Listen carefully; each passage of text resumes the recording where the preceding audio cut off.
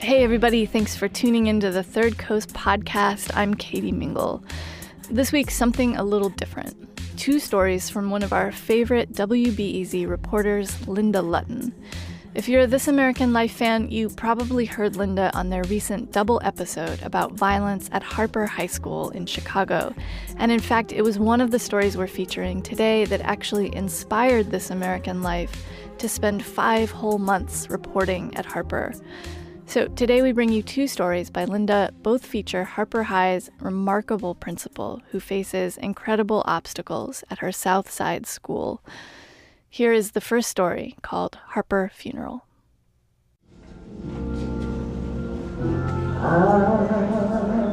You hear about the bullets that find the kids. Kids shot on the block where they live, kids shot on the way to school, kids shot while they play. Basically, I do come to all the funerals. Leonetta Sanders is principal at Harper High School in the Englewood neighborhood. But on this day, she's also a mourner, one of hundreds overflowing a little church at 88th and Hermitage. She's wearing a bright orange shirt, the color of lilies and popsicles. 1 floor above us, in the sanctuary, the casket is covered with flowers.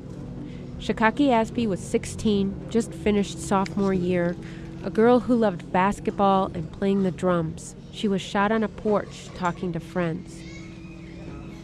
Principals think about numbers all the time. Test scores and attendance and dropout rates. This year, Sanders is counting funerals, too. It would be 8 total with current and former students. Sometimes she cannot even get to the funeral before the next gun comes out. We are literally picking up students in the morning in our own cars and bringing them to school because they cannot walk through certain areas.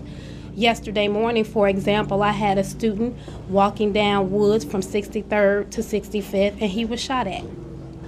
He was shot at yesterday morning. Sanders sometimes dreams she could pick up her whole school and plunk it down a few blocks away so she could get Harper High out of these raging gang wars. Starting last June, I started a binder known as the Harper High School Victim and Offenders Binder. One day after, and I can't remember which incident, I just started a list. Lamont Goggins, Marcus Nunn, DeAndre Alexander. Sanders' list stretches Cedric across 2 Bell, sheets of paper. Sergio It's 27 Penix, names total, Brian all O'Neill, current or former Harper Darius students. Farley. 19 shot, 8 dead, 1 school year.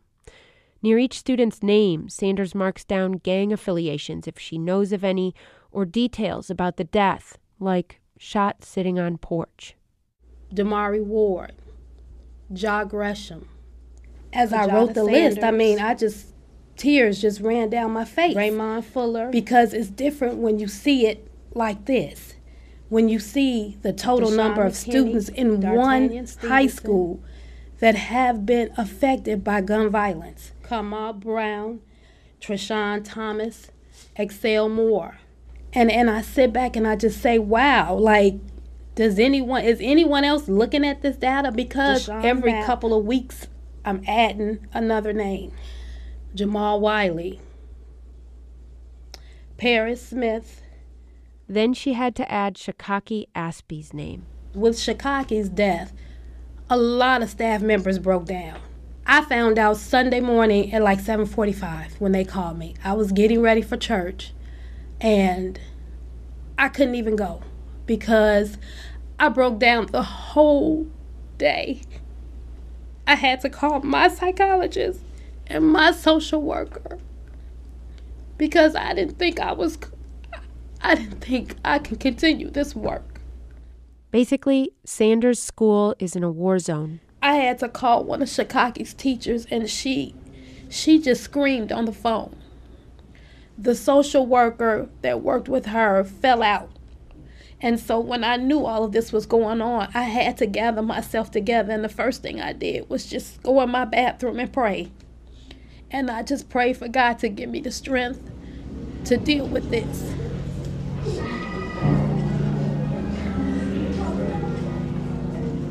At the funeral, Shakaki's mother cried out in pain.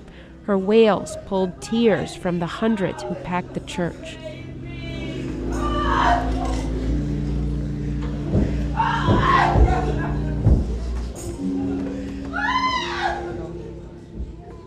From the pulpit, Principal Sanders read a resolution from Harper High.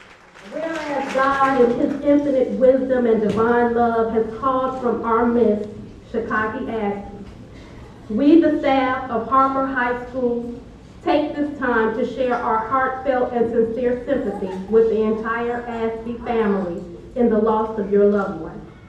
Be it therefore resolved that although her presence will be greatly The girls' basketball coach spoke. Shikaki's teammates stood near her casket, dressed in their red jerseys. calling her home.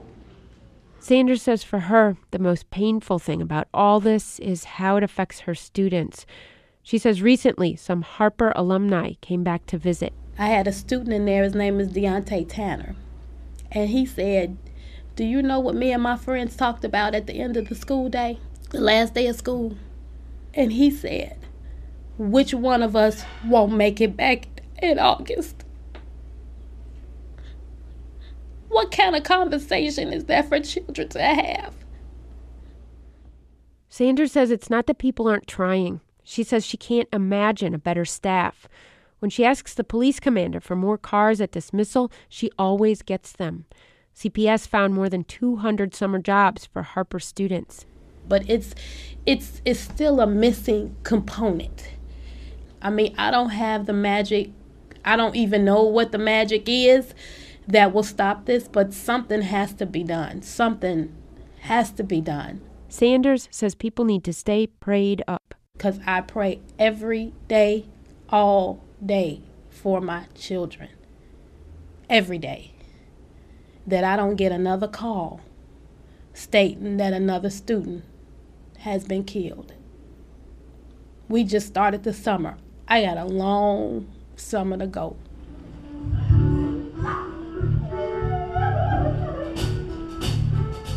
Linda Lutton, WBEZ.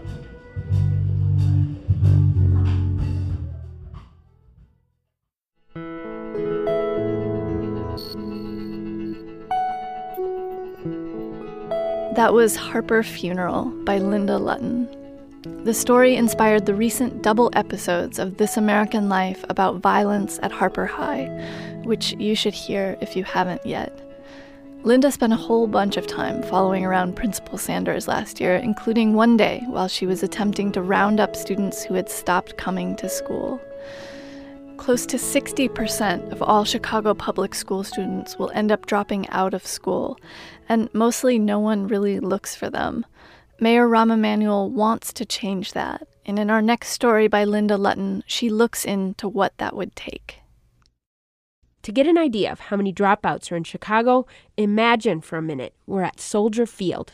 Wait, let me stick in some sound effects here. There we go. Okay, imagine something huge. The stadium is packed. There are 60,000 people here.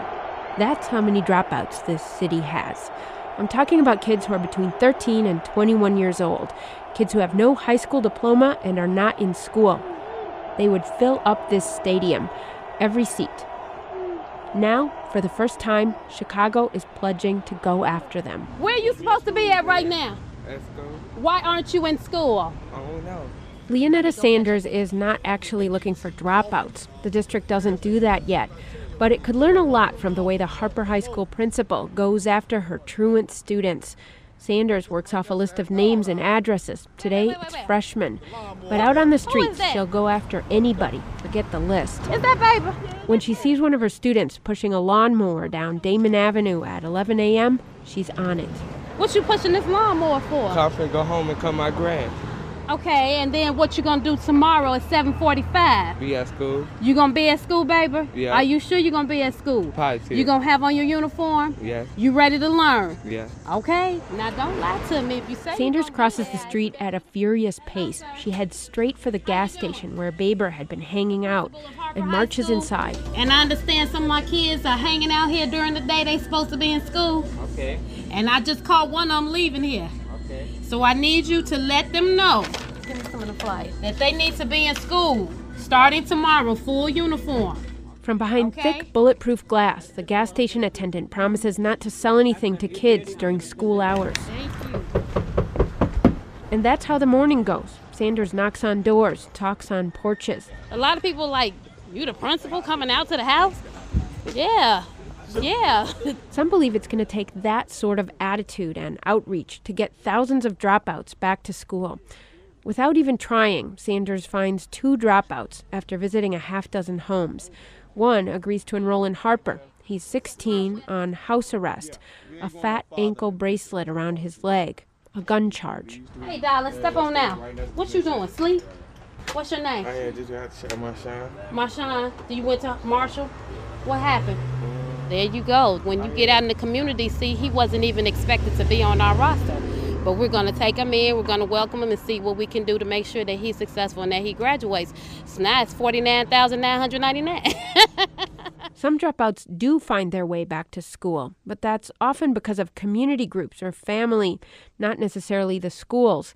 Jennifer Vitus oversees alternative schools for CPS. What we have never had is a systemic effort to identify and recover these students and get them back in school.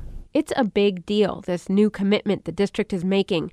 But all the details, how they'll find dropouts, what the campaign will look like, how many kids will re-enroll, how they'll pay for it, nobody has any of that figured out yet. Here's what Vitus does know. We will have a very highly visible, youth-friendly system for reaching these kids, figuring out what the best fit is for them, and counseling them into those seats. Think Facebook, Twitter, websites, an ad campaign. We are coming to get you to bring you back. And we may not get you today, but we are going to eventually get you back in the system. Cities like Houston have run campaigns to re-enroll dropouts.